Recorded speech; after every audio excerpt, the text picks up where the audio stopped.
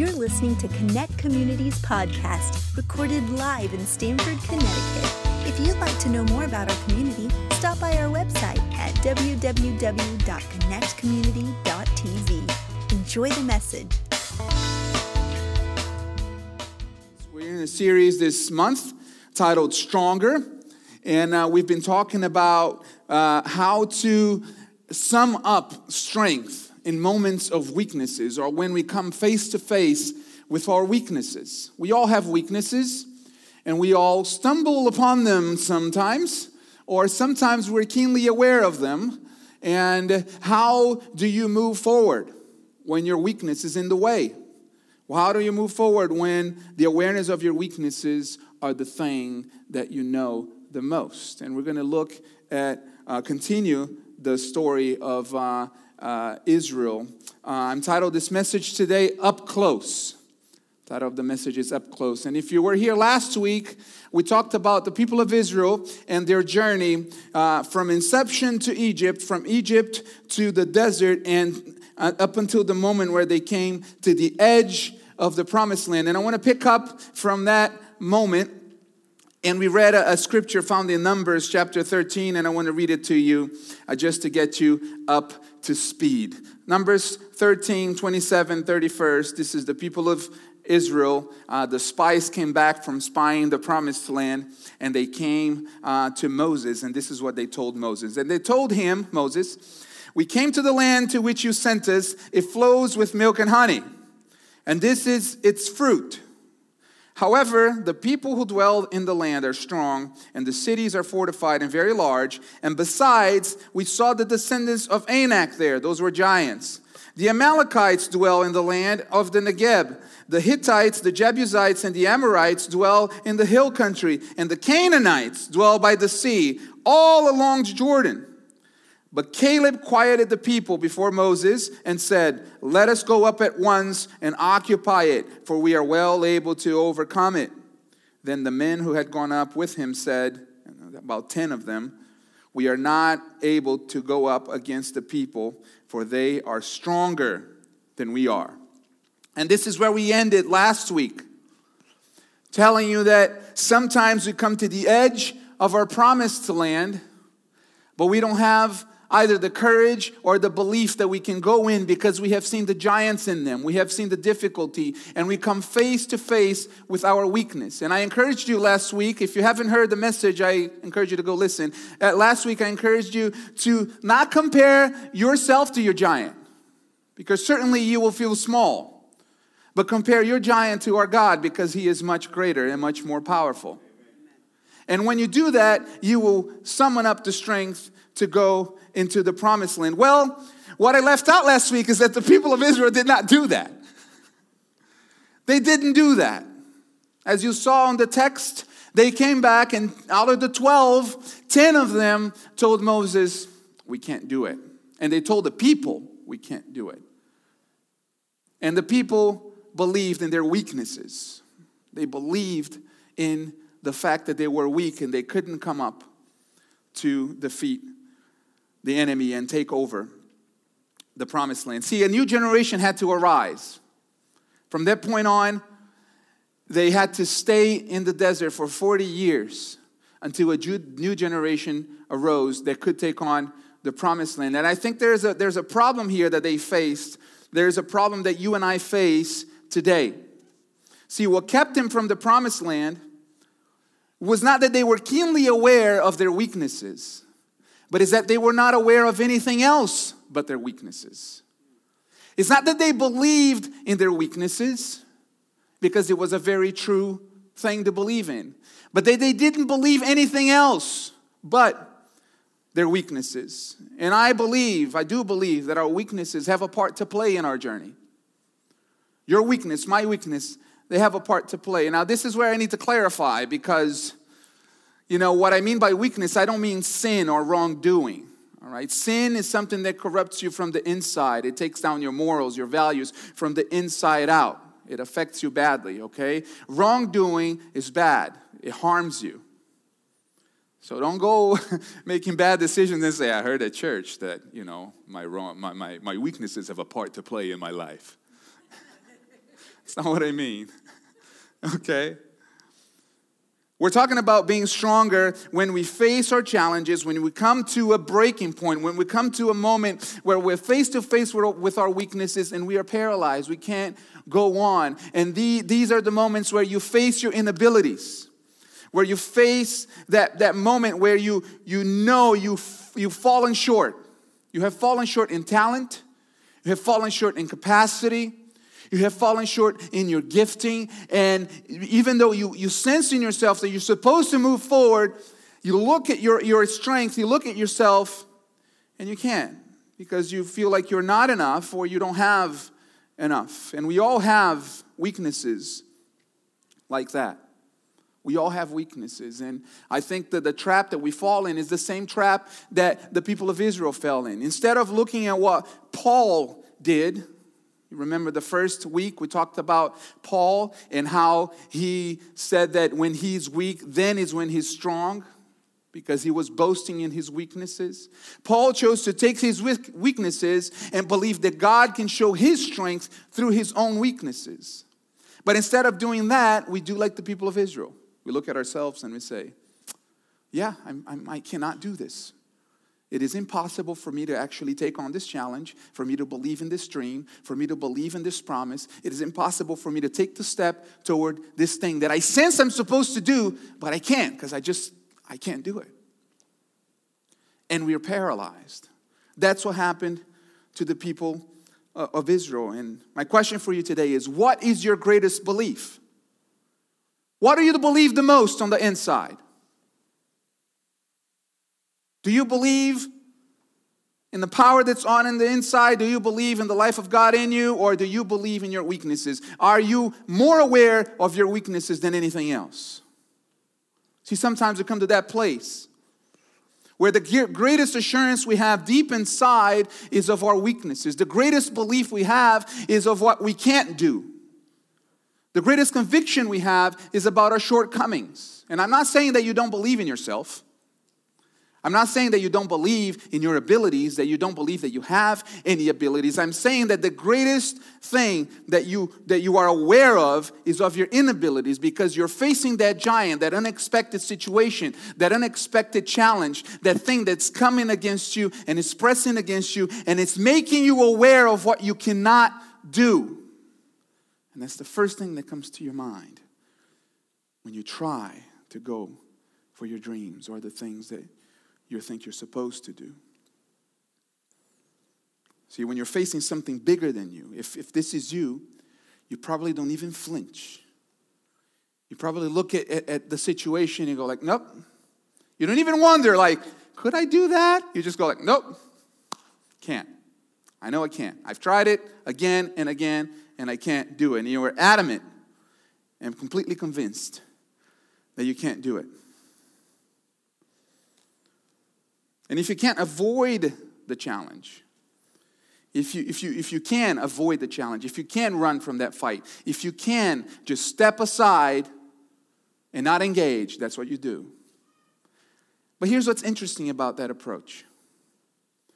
What the people of Israel noticed about themselves was not inaccurate. And this is the conundrum that we face often in our lives. What the 10 people said when they came back with that report saying, you know what, there are giants in the land, they're stronger than we are, we can't defeat them. They were right. And that's the challenge, right? Because it's not that you are inaccurately gauging your strength. Is that really in that specific area, at that specific point, you really have found your weakness. So what do you do? What do you do when you come to that place? When you are 100% right, like the people of Israel were, and they can't do it. See, this is what happened later, and you can read the text right there, continuing on Numbers 13 and 14. Joshua, Caleb challenged them. Moses went to God, and God was like, what am I going to do with these people? They don't believe in me. You wanted me to start it again with you? The same promise I gave Abraham, I will continue with you. I'll be done with them because they can't believe in me, and I'll continue with your children. It'll take a little bit longer, but we can do that. And Moses goes like, no, God, please, no, don't do that. Let's work something out here. He interceded for the people. Very interesting relationship that happened there. Really, really interesting interaction. But what happened is that the people of Israel thought, all right, maybe we should go. And they went and they lost badly. They lost the battle. I know this is the part of the message where I'm supposed to, encourage you and lift you up and say, you can do it. But you wouldn't believe it, would you? Because you would say, JD, you don't know me, and I could wish that I could do it, but I'm the one with the scars. I'm the one with the pain. I'm the one facing the wall. I come here on Sundays, I hear the word, I'm encouraged, and maybe it shifts a little bit, but honestly, it's a real weakness. How do you move forward? See, sometimes we can take refuge on the slogans of our day. And there's a great slogan of our day, and I'm probably going to step on some toes here, so stick with me, okay? One of the greatest slogans that we hear nowadays is believe in yourself. Believe in yourself. Whoa, JD, are you going there? Are you really going there? This is your first time, stick with me, okay? Just give me a little grace here. Knocking your person who invited you, going like, you said that this was supposed to be an encouraging message with a positive outlook. This doesn't seem encouraging nor positive. Listen, I do take issue with the believe in yourself slogan of today, okay? And it's not that I got to be clear about this, because it's not that I don't value confidence, and confidence doesn't have its part. It does. You have gifts and talents that probably are untapped on the inside that God wants to lead you to tap into so that you can come to the place that you're supposed to go to. I do believe that every single one of you here, you have gifts and talents on the inside that are untapped. That if you have a little bit of confidence in what God placed in you, you will discover that there are things on the inside that you can develop, talents, gifts, a slew of tools for you to use to move forward. But here's the issue that I have with the believe in yourself slogan of today, is that it can creep into the message of the gospel right at those moments where we come, and this is a very a moment of weakness where we come to that place and we can hear and think Jesus is here, or Jesus came, and the message of the gospel is about turning us into supermen or superwomen. To where the only job God has is to keep away the kryptonite. But we can do all ourselves. God took care of sin, and He took care of the devil, and there's nothing you can't do. Thank you, Jesus, for keeping away the kryptonite. Really, there's nothing you can't do? Are we in the same planet? There is absolutely nothing you cannot do. There's a lot that I can't do. And I'm sure there's a lot of limitations. And this is why I take issue with it, because the self that you're believing in, when you say believe in yourself, the self that you're believing in is a limited self. The self that you're believing in is a self with limited strength, limited patience, limited time. And we're not supermen and superwomen. But we do serve an all-powerful God. So the gospel is not about turning us into supermen and superwomen. And sometimes we can take refuge into that. And this is what happens many times, disappointment. Because even the believe in yourself slogan of today doesn't work when you come to that wall where you face your weakness. Because belief, let's just take that apart for a minute, right? Belief. Belief needs truth.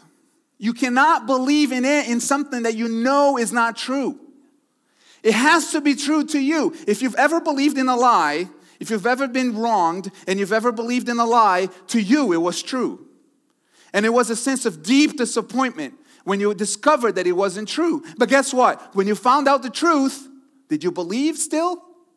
No. Why? Because belief needs truth. Belief depends on truth.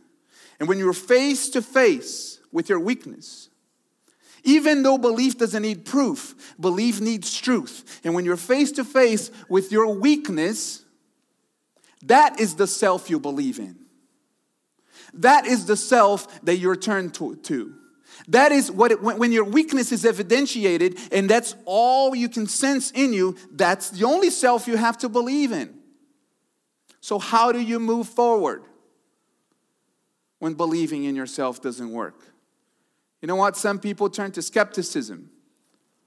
Because if you can't believe in yourself, in order to believe in yourself, you have to doubt everything else. And you come to that place, where things are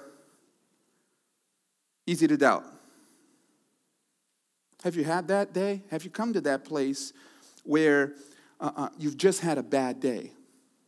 Where you've come close to your weakness so much that you don't know what to believe in anymore. You don't know if you should believe in yourself or you should disbelieve the whole story. See, the thing about skepticism is that you can doubt just anything and everything, but it's not going to move you forward. You start listening to the story. You start listening like the people of Israel. Well, was there really a promise? We should just go back. Who's Moses anyway? Let's get somebody else. And you can talk to ourselves in that way thinking, should I really do this? Am I really called to do this? Do I really have the talent? And that can get deeper into, is that really a giant? Was it really wrong? What about God? Is God really there?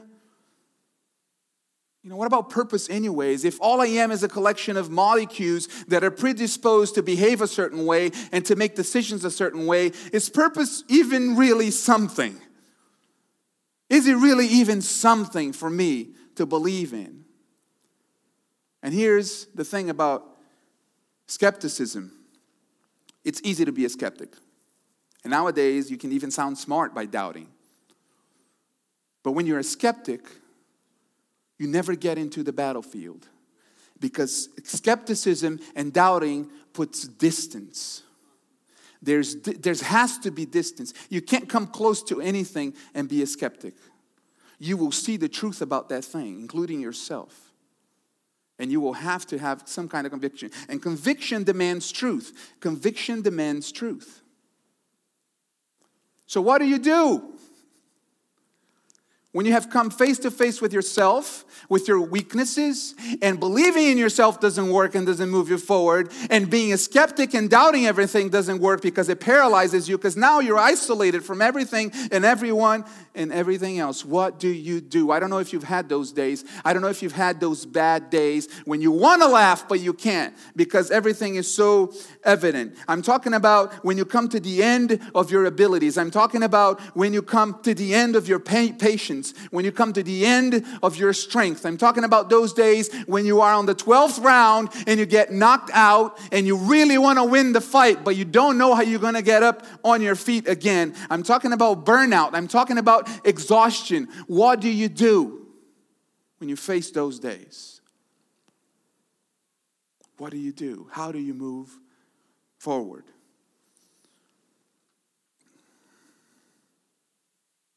See, I believe that the very awareness of your weakness is what can propel you forward or cause you to drop and give up on your dreams. And we have two options, really. You can't be on the fence. You can't be a skeptic and take your life out of the fight. Because if you live in doubt, you will never engage your giants. If you live in doubt, you will never go into the ring. If you live in doubt, you will never engage anything with conviction.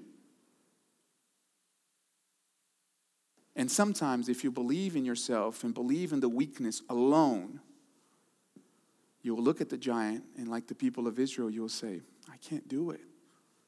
I can't move forward. I can't start that business. I can't live for that dream. I just can't do it. I can't start a family. I can't be a husband. I can't be a wife. I can't do it. I'm just not material for that. I can't pursue the dream. I can't. And that's all you hear, your inabilities. And that's what you begin to believe, in your inabilities. But I want to present to you in a very simple way an alternative. And that's my single point of the message today.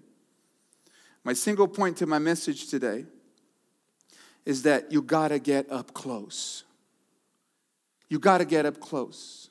Up close to what? Well, if you get up close to your weaknesses, that's all you'll believe in. But there's an alternative. There's something mightier, something stronger that you can get up close to. Because what you behold, you become. What you get close to is what transforms you. And for those days where that's all you see, your weakness, all you see is, it's just your inabilities, there's something you can do. I want to read a passage found in 2 Corinthians chapter 3, verse 12 and 18, where Paul refers to the people of Israel. And here he pinpoints their problem. The problem they had was not really the giants. The problem they had is that they could not behold God. Since we have such hope, we are very bold, not like Moses, who put on a veil over his face so that the Israelites might not gaze at the outcome of what was being brought to an end. But their minds were hardened. See, their minds were hardened. For to this day, when they read the Old Covenant, the same veil remains unlifted, because only through Christ it is taken away. Yes, to this day, whenever Moses is read and a veil lies over their heads. But when one turns to the Lord, the veil is removed. Now the Lord is the Spirit, and where the Spirit of the Lord is, there is freedom. And we all, with unveiled face, beholding the glory of the Lord, are being transformed into the same image, from one degree of glory to another. For this comes from the Lord, who is the Spirit. Listen, hardships can harden your heart. When you come against something and you're knocked down, your heart can be hardened to believe in anything else. It can cause you to just take a step back and say, I can't let anybody in. I can't let anybody come up close. I can't let anybody in my heart, including God. You can take a step back and say, I don't really want this. I don't want any part in this. I just leave me be. I don't want to believe again. Because if I do, there's a risk. Well, I want to ask you this morning to consider this. Consider the fact that if you come up close to the wrong thing, yes, you might be disappointed, but when you come close to God, when the veil is removed and you behold His glory and you find in Him strength, you are transformed. And here's the thing that I want you to leave with today. Proximity causes transformation. Proximity gives you a revelation not only of who you are, but it transforms you. See, for that bad season that you had, those bad days that you had, they happened because you came up close to something. There was proximity to something. You got close to either the person or the business or the job, and you became vulnerable. And sometimes what we can do is, I can't do that again. I'm not going to risk it again. And my invitation to you today is to come up close to the one who made you, to the one who is for you, to the one who has the strength to move you forward. He can do it. See, this is what Jesus did. This is what Jesus did. Typically, we think of Jesus as someone with all the strength, almighty, all-powerful, and that He was, but He faced weaknesses too. And I believe the moment of His greatest weakness is what we know as the moment where He was in the Garden of Gethsemane. In Gethsemane, Jesus was in a moment of weakness and anguish. And the scripture says in Matthew chapter 26, verses 36 to 41, then Jesus went with them, the disciples, to a place called Gethsemane, and He said to His disciples, sit here while I go over there and pray. And taking with him Peter and the two sons of Zebedee, that's John and James, He began to be sorrowful and troubled. Then He said to them, my soul is very sorrowful, even to death. Remain here and watch with me. And going a little further, he fell on his face and prayed, saying, My Father, if it be possible, let this cup pass from me. Nevertheless, not as I will, but as you will. He came to the disciples, found them sleeping, and he said to Peter, So you couldn't watch with me for an hour? Watch and pray, that you may not enter into temptation. The spirit indeed is willing, but the flesh is weak. See, even in this moment of deep, deep sorrowfulness, Jesus revealed a major lesson here. Is that when you come to that point, that breaking point, that the edge of the promised land, when you come to those places where all you see is your weakness, there's always a tension. There's a tension between the awareness of your weakness and the willingness of your spirit. Because you want to go forward. You want to believe the dream. You want to believe on what you're called for. You want to believe on the inside. You want to believe that you can move forward. But you have come to contact with your flesh. And the flesh is weak. The flesh can't go further. See, no one understood what he was going through. No one was there with him understanding what he was going through. And that may be you today. Maybe no one understands what you are going through. Maybe you're listening to me speak to you and you're saying, JD, you have no idea what I've been through. And you have no idea the kind of wall that I've come up against. You have no idea the kind of weakness that you're actually speaking to here. It's the same thing that Jesus was sensing. Because he knew what he was about to face. Nobody knew. He knew what he was about to face. He knew that he was supposed to give up his life and suffer and be killed. He knew what was coming. He had seen it time and time again. He had seen the crosses. He had seen the way the Romans treated people. And he knew that that was supposed to happen. But this is what he did. He got close to God. The band can come in. He got close to God. And today I want to encourage you with this simple thought. Proximity will make all the difference. Whatever you come up close to will determine your future. If you stay close to your weaknesses, that is your stopping point. You will be paralyzed. But if you choose not to believe in your weaknesses alone, but to believe in something much more powerful, much greater, the God that created you, that gives you the strength, you will rise again and you will see the promises come to pass. See, you might have believed in some weaknesses and you know, it's one of those things where you go like, it's there. But there's a greater truth than your weaknesses. And the truth is that the strength of God is available to you. That's why Jesus came. If you are here this morning and you have something on the inside, see, you have a call, you have a desire, and you have things holding you back, and you are afraid, and you don't think you can do it, I got to tell you, you're in good company. Because Moses, the man we just read about, when he was hiding in the desert, he was a fugitive in the desert, and he saw a burning bush, and he walked toward it, and he sensed the presence of God, and he heard the voice of God, and God called him and said, you got to go rescue my people. What was his answer?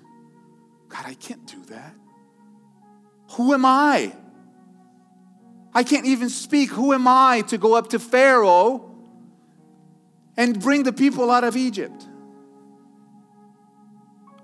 But listen to what God said. I will be with you. I will be with you. The same thing happened to Gideon. When God showed up and he was hiding in the trenches, trying to save and sum up some kind of food for his family because the enemies would come in and sack and take all of their food, all of their supplies. And he was hiding, just trying to get some supplies, just trying to make ends meet, going from paycheck to paycheck, just trying to get the bills paid, just trying to put food on the table. And God called him and said, listen, you have a purpose. You're going to rescue the people of Israel. You're going to defeat the Amalekites. You're going to defeat the enemy. What did he say? Who am I? I'm from the smallest clan, and I'm the least in my father's house. Who am I? What did God say? But I will be with you. I will be with you. When Jeremiah was called to prophesy, he had to speak to some pretty important people.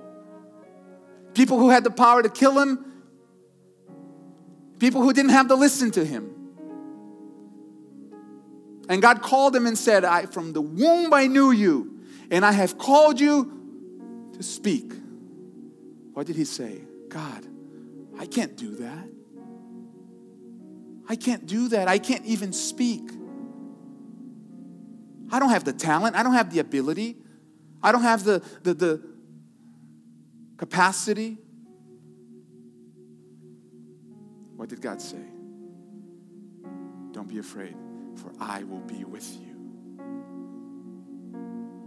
And when Jesus went through his death, when he took on your weaknesses so that you could be strong, when he took on your pain so that you could be healed, when he took on your worry so that you could be set free, and he rose again, before he left this earth, this is what he said: I will be with you always. This is my word for you today. Even with your strength, you can move forward because God is with you. Even with your weaknesses, you can move forward because God is with you. He is with you. And if you can believe that, if you can believe that on the inside, if you can take a step toward God. I know sometimes it's what Alini said here earlier today. It's a bit difficult to go into a kind of belief that you haven't seen anything before. No, God is for you. He's with you. He's saying, I am with you. James the apostle wrote, draw near to God and he will draw near to you.